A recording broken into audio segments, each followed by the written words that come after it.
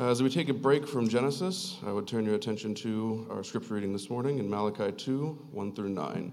It says, "And now, O priests, this command is for you.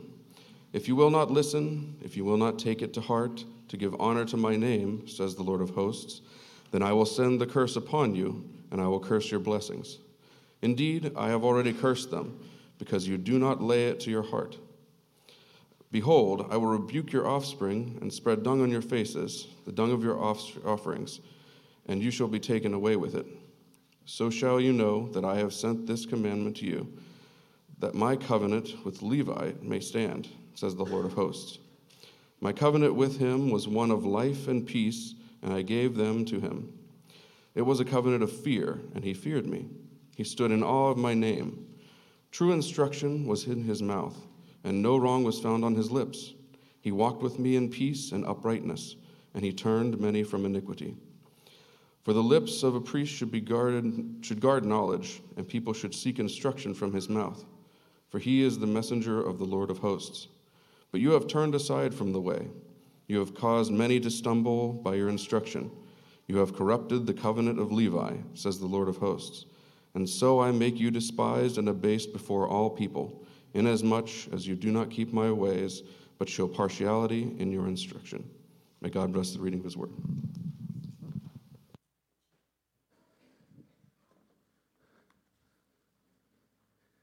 Well, that mosaic of Malachi right there is a striking resemblance to Kyle just reading scripture there, isn't it?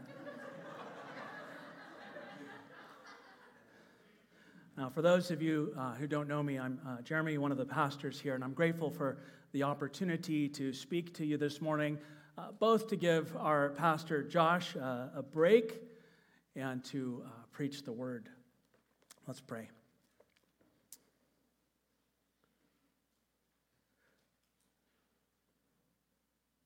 Father, I pray that you would quiet our hearts this morning before you, that we would, as this passage says this morning, stand in awe of your name. Lord, you are great, you are greatly to be praised.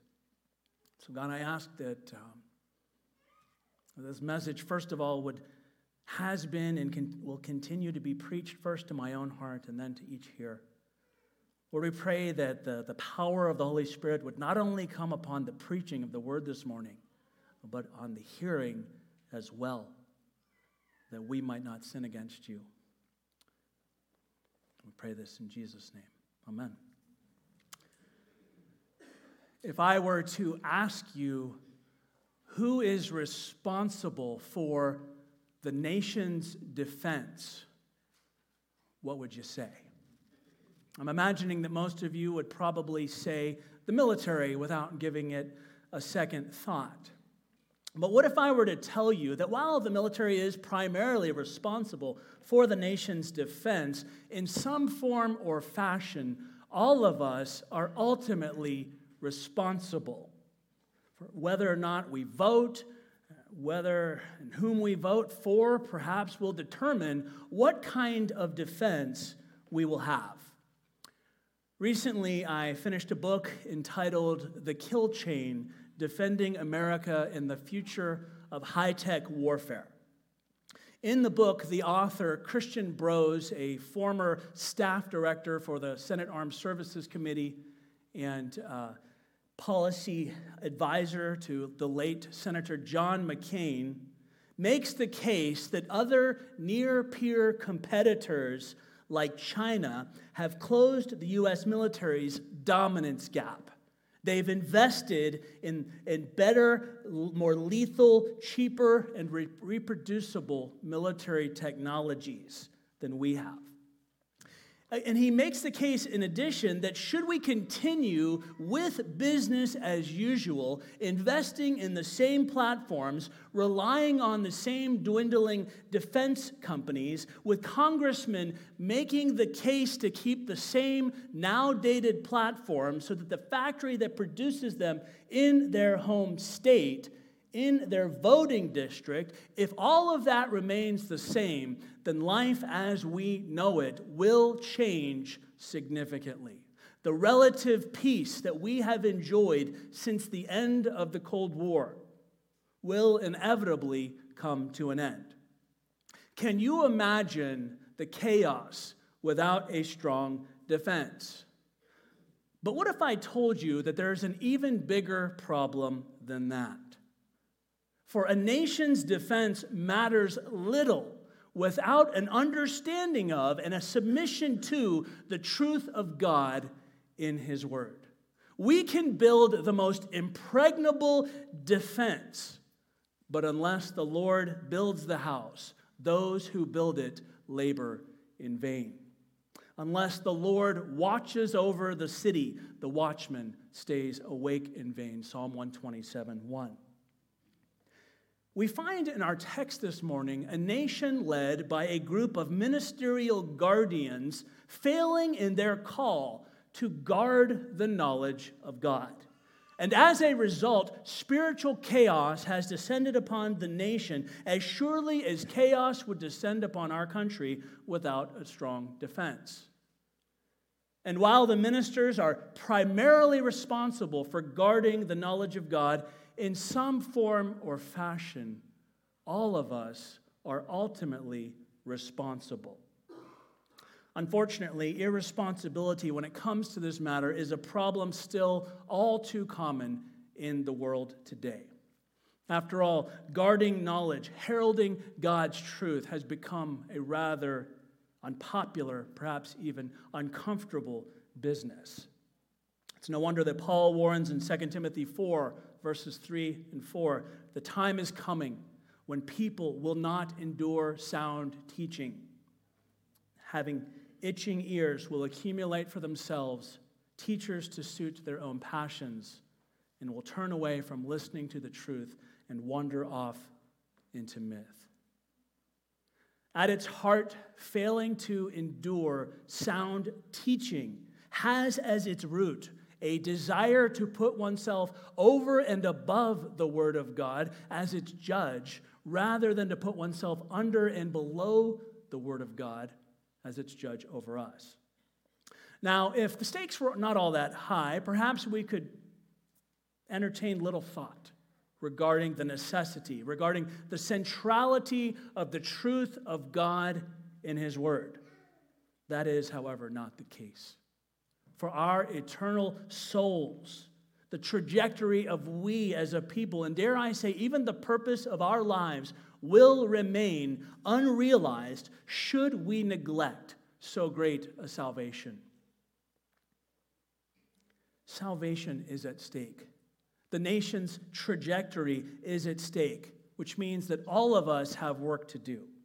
The priests in our passage had work to do, a work described in the main idea of our text this morning, and that is to give honor to God by guarding knowledge and leading others into God's truth, or be cursed. Beginning in verse 1, Malachi keeps with the same subjects that he had in chapter 1, saying, "And now, O priests, this command is for you." He's going to continue to admonish the priests for failing to offer worthy worship and preserve truth. You ever wonder if you're at the right church? If your pastor is doing the right thing? Well, by God's grace, this passage will tell us what to look for. But it goes even further than that. For all New Testament Christians are called to the priesthood of all believers. And just as all of us are ultimately responsible for our nation's defense, so are all of us who are claiming to be in Christ, to be Christian, are responsible to give honor to God by guarding knowledge and leading others into God's truth. So even if I use words like minister, pastor, or priest throughout our time together, know that all Christians have a responsibility to uphold this high calling.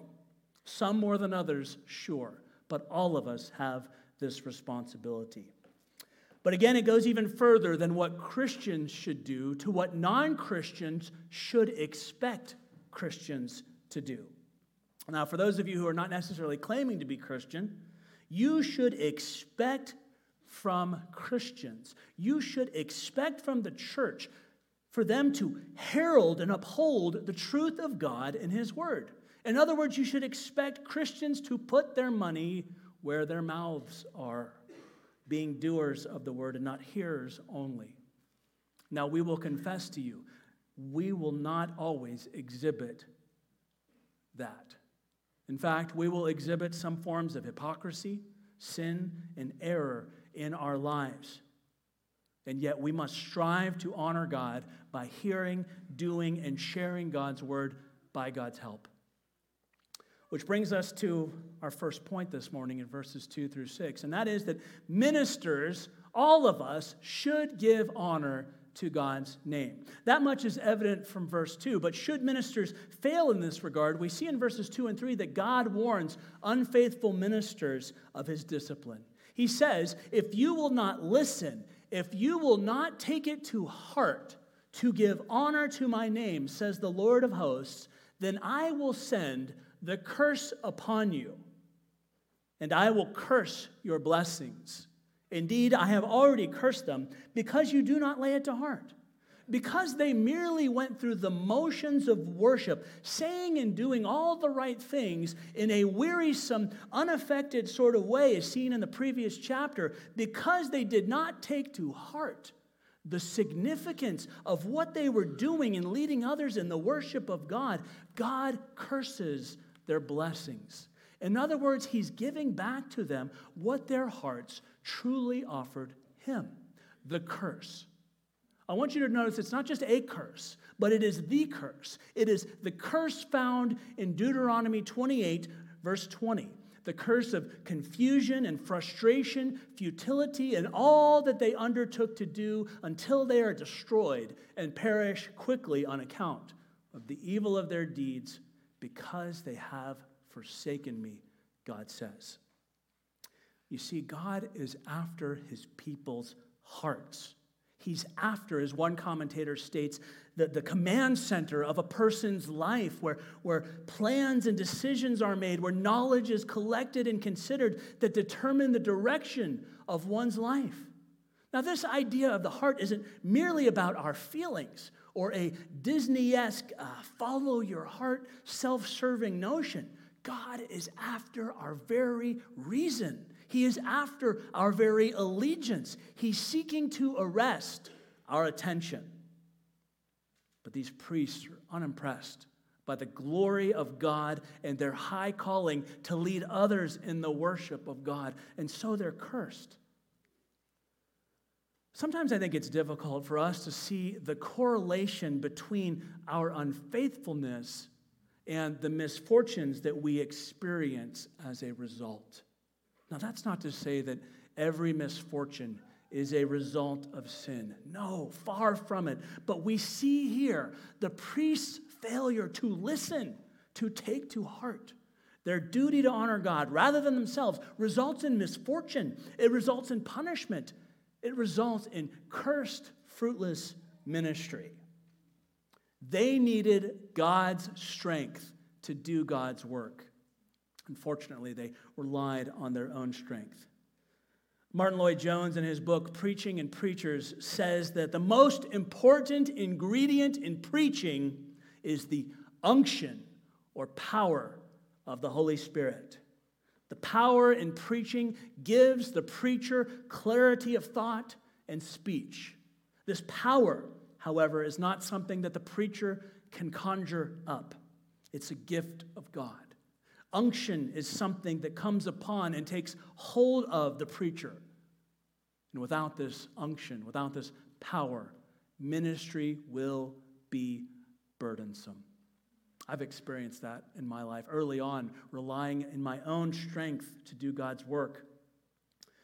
It was a burden, and it didn't bear fruit. And so Lloyd-Jones encourages us to do all that we can in terms of preparation, but that is not where we stop. We must pray for the unction, for the power of the Holy Spirit to come upon the work, whether we are in the pulpit or in the pew.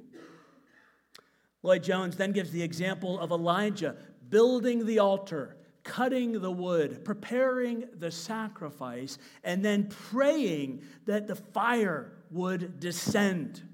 In other words, the minister, the Christian, does all that he can to prepare, but does not forget the crucial step of asking God to bring the fire, to bring the power that only comes from the Spirit of God. Otherwise, he who labors, labors in vain. Verse 3 says, "Behold, I will rebuke your offspring and spread dung on your faces, the dung of your offerings, and you shall be taken away with it." I want you to notice, first of all, that unfaithful ministry not only affects God, it not only affects the minister, it not only affects those being ministered to, but it says it affects the descendants of the minister. Generational curses come upon unfaithfulness. You might say that unfaithfulness begets unfaithfulness. If the tree is rotten, so shall its fruit be. God is going to rebuke. He's going to put a stop to such a ministry. Now, he may let it go on for a time in his long suffering, right? But it is going to die a slow death. I want you to look at the graphic language being used in the second part of verse 3. He says he spreads dung on their faces. He's comparing their worship to fecal matter because they offered him excrement, filth, waste. He will display such offerings on their faces. In other words, unfaithfulness will be evident. Now, what should have been on their faces? Well, according to Deuteronomy 6, God's word itself should have been on such prominent display. God's word should have been bound, it says, as frontlets between their eyes. In other words, God's word should have ever been before them, but they had turned away from his word, devoting themselves to deceitful spirits and teachings of demons, as 1 Timothy 4:1 would later warn. And so as a king would tell the palace guards to take an unfaithful servant away to be bound, away to be punished, so God tells these priests that they will be taken away with it. Because they considered their ministry a burden, God would relieve them of such a ministry by removing both they and their descendants from his service. And as he does, we see in verses 4 through 6 that God reminds ministers of what faithful ministry looks like. He doesn't completely forsake the priesthood, remembering his covenant with them in verse 4, even though they, the priests, had forgotten it. In a manner of speaking, God says, though I will remove specific unfaithful ministers, I will not stop the ministry. I am a covenant-keeping God. I will preserve a remnant. And so he gives us the example here of Levi's faithfulness in verse 5. Levi represents the priesthood itself and its high calling. My covenant, he says, was with him, and it was one of life and peace, and I gave them to him. In other words, God gave Levi, the Old Testament priestly representative, life and peace. We cannot understate this. We cannot understate this. The giving of life doesn't necessarily refer to length of days or quantity of life, but quality of life, of blessings abounding, peace, a contentment regardless of how much or how little God gives materially. Now, God keeps his covenant with Levi, which ultimately finds fulfillment in the New Testament priestly representative of Jesus Christ. In Jesus, we have life and peace. Jesus reminds us in John 10:10, I came that they may have life and have it abundantly. Elsewhere in John 14:27, he says, peace I leave with you, my peace I give to you. Not as the world gives do I give to you. Let not your heart be troubled, neither let it be afraid. God keeps his covenant, offering life and peace, to his people through the sacrifice of his son Jesus, who becomes both the priest and the sacrifice. Brothers and sisters in Christ, he wants you to have a life of spiritual abundance. He imparts peace. And so I ask you this morning, do you know that peace? Are you casting all your cares upon him because he cares for you? Or are you keeping them for yourself? Are you deciding that you cannot trust God with your life? That he can't take care of them somehow? God gives his people peaceful, abundant living. Even amidst chaos, even amidst storms, he brings this for us. He goes on in verse 5 to say, it was a covenant of fear, and he, that is Levi, feared me. He stood in awe of my name. Now, the glory of God was so evident that Levi was in awe of it. And in turn, it affected his behavior. It affected his life. He knew his place of subordination under God, rather as the supervisor of his own life. He trusted the perfect one to lead him through an imperfect world. That's reverence, friends. He continues in verse 6 to say, true instruction was in his mouth, and no wrong was found on his lips. He walked with me in peace and uprightness, and he turned many from iniquity. Here we see three characteristics of a faithful minister, of any Christian really. Number one, a faithful minister studies and speaks truth. Number two, a faithful minister exemplifies peaceful, holy living. And number three, through studying and speaking truth and exemplifying peaceful, holy living, a faithful minister leads others into the same. Through the power of the Holy Spirit, God uses him as an instrument to turn many away from the emptiness of their sin and shows them the delight of living a life for God. And so I ask you this morning, do you study that truth? Do you speak that truth first to yourself and then to others? And as a result, has it affected your life? Does it bring life and peace and righteousness? And are you so captivated by the change that God has wrought in you that you cannot help but share that with others? God's ministers, God's people love God so much that they want to know him, they want to be like him, and they want to lead others to know and be like him. And so I ask, is our pastor, are our elders, are you characterized by these three things? Because if not, where might we and where might you lead you? In his book, The Reformed Pastor, the Puritan Richard Baxter warns ministers, saying, can any reasonable man imagine that God should save men for offering salvation to others while they refuse it themselves? Many a tailor goes in rags that maketh costly clothes for others, and many a cook scarcely licks his fingers when he hath dressed for others the most costly dishes. In other words, don't trust a tailor in ragged clothes, and don't trust a skinny cook who has not regularly consumed his or her own cooking, and definitely do not trust a minister who is not saved. Put another way, do you and your elders practice what you preach? Do you know Jesus? Number one, do you and your elders study and speak truth? Now, many times I have heard a minister say as an excuse for not studying God's word, and I have never heard this from Josh, I'm just going to let the Lord lead. I'm just going to let the Lord lead. That sounds great, doesn't it? I want the Lord to lead. But they're saying it as if inspiration always comes without perspiration, right? Without sweat, without blood, without tears. How does one run a race or fight a fight or keep the faith without practice and preparation? Can it be done?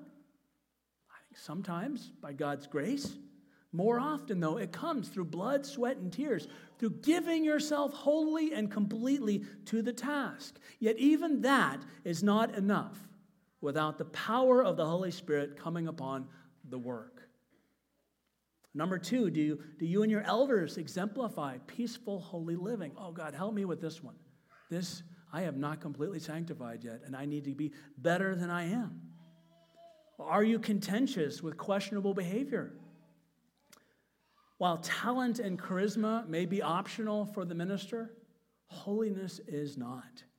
If your elders are not speaking studied truth or living peaceful, holy lives, then your elders have no right to lead you in the same. They cannot give you what they do not have. If they're not exhibiting these three characteristics of faithful ministry, albeit they're going to do it imperfectly, well, then they're not elders. In fact, they may be wolves in sheep's clothing. In verses 2 through 6, ministers should give honor to God's name. And then in verses 7 through 9, we see that ministers, secondly, should guard knowledge and lead others into God's truth. We see in verse 7 that a minister serves as a preserving agent of truth. It says, "For the lips of a priest should guard knowledge." Some translations say preserve knowledge. And people, it says, should seek instruction from his mouth, for he is the messenger of the Lord of hosts. What an incredibly high calling, a calling that one dare not take lightly. God's minister serves as a guardian, as a sentry, as a watchman on the wall, warning of impending doom and preserving the knowledge of God in an often crooked and twisted generation. Now, the idea of a priest's lips guarding knowledge goes back to the previous verse where ministers are called to speak studied truth. Really, all of us are called to that in some form or fashion.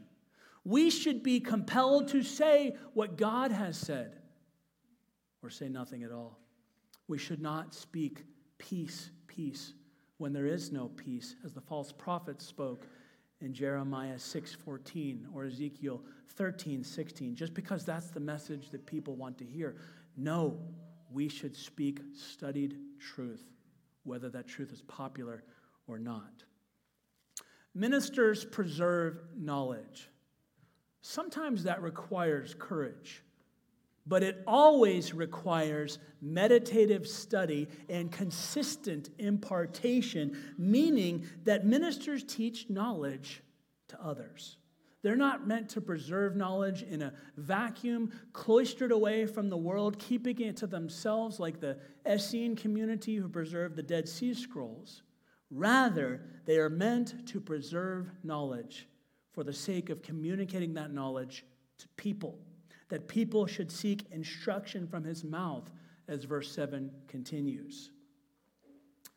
If your minister guards the knowledge of God, you would do well to seek his instruction, for it says he is the messenger of the Lord of hosts.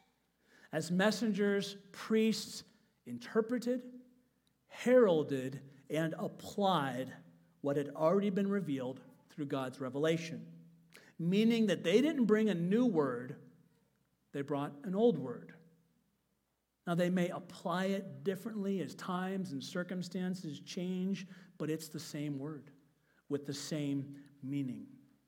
But in failing to interpret, herald, and apply God's word, we find that an unfaithful minister causes many to stumble in verse 8. It says, "But you have turned aside from the way."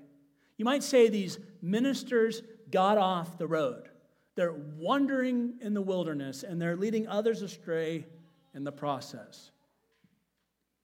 As a result, it says, you've caused many to stumble by your instruction. You have corrupted the covenant of Levi, says the Lord of hosts.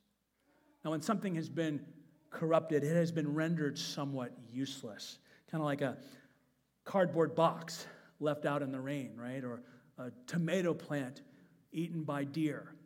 Or a computer's motherboard plagued by viruses. Or in this case, a minister who has corrupted God's covenant, breaking the word. The prophet Amos had previously warned of this coming judgment, saying, "Behold, the days are coming, declares the Lord God, when I will send a famine on the land, not a famine of bread, nor a thirst for water, but of hearing the words of the Lord. A famine of hearing the word of God. By Malachi's day, that judgment has come upon them. Steve Lawson, in a book by that same name, Famine in the Land, believes that that time has come upon us once again, where we find a shortage of faithful preaching, leaving those in the pews dangerously undernourished. In many ways, an unfaithful minister's ministry has been characterized by the very opposite characteristics of Levi's ministry in verse 6. You might say that, number one, an unfaithful minister studies something other than the truth, or barely studies the truth, if he studies at all. And as a result, he ends up speaking half-truths or lies. Number two, an unfaithful minister maybe pretends at peaceful, holy living, characterized by some form of self-reliance or self-righteousness. Number three, an unfaithful minister, through studying and speaking something other than the truth, pretending at peaceful, holy living, characterized perhaps by some form of self-reliance or self-righteousness, leads others into the same.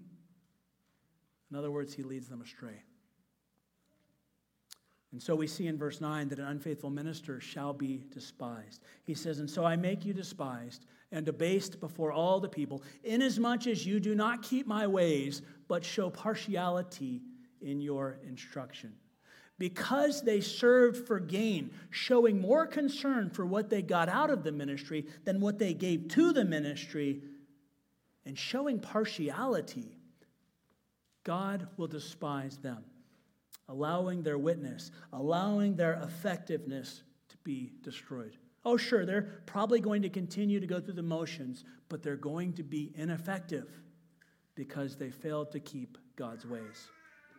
They did the very thing condemned in James chapter 2 by making distinctions among themselves, favoring some over others, perhaps paying attention to the wealthy and dismissing the poor. And this verse tells us that people see through that. Just as important, they see through a minister who does not keep God's ways. This goes right back to verse 6, where we see three characteristics of a faithful minister: studying and speaking truth, exemplifying peaceful, holy living, and leading others into the same. We cannot tolerate anything less. For those of you who watched the Star Wars show, The Mandalorian, you may recall the oft-repeated phrase, "This is the way." Mandalorian warriors hold to a certain rigid, almost religious code of beliefs where they protect one another, they take care of orphan foundlings, and they never take off their helmets. And if they violate this code, they are stripped of their armor and they are put outside the community. But even in this fictional ideology, there is a way back. There is a road to redemption. In like fashion, God, through his word, affirms certain beliefs and certain behaviors that constitute the way. These priests had lost their way. And there's only one way back. There's only one road to redemption. It is through the high priestly ministry of Jesus Christ. Jesus is the way. Where these priests fail, Jesus succeeds. He both honors God and preserves knowledge, and even serves as the perfect sacrifice by his death on the cross, which pays for our sins. Out of the success of Jesus' high priestly ministry, he extends the priesthood to all believers, to all followers of him. This is the way. Earthly ministers will fail you. In fact, you will fail you. You and they are only successful insofar as you and they point to Jesus, leading and being led into God's truth. Is it any wonder that our churches are in the condition that they're in nowadays? Is it any wonder that church attendance is on the wane? Is it any wonder that many refuse to come to Christ, stating the hypocrisy of the church as their biggest roadblock? In many cases, the guards have left their posts, or at the very least, not guarded God's truth. As surely as our nation would descend into chaos if word got out that we were wide open to whatever and in anything goes fashion, so too have our churches descended into chaos for our anything goes mentality. Would we give honor to God by guarding knowledge and leading others into God's truth? Only through the mercy, only through the grace and help of Jesus can we do this. This is the way.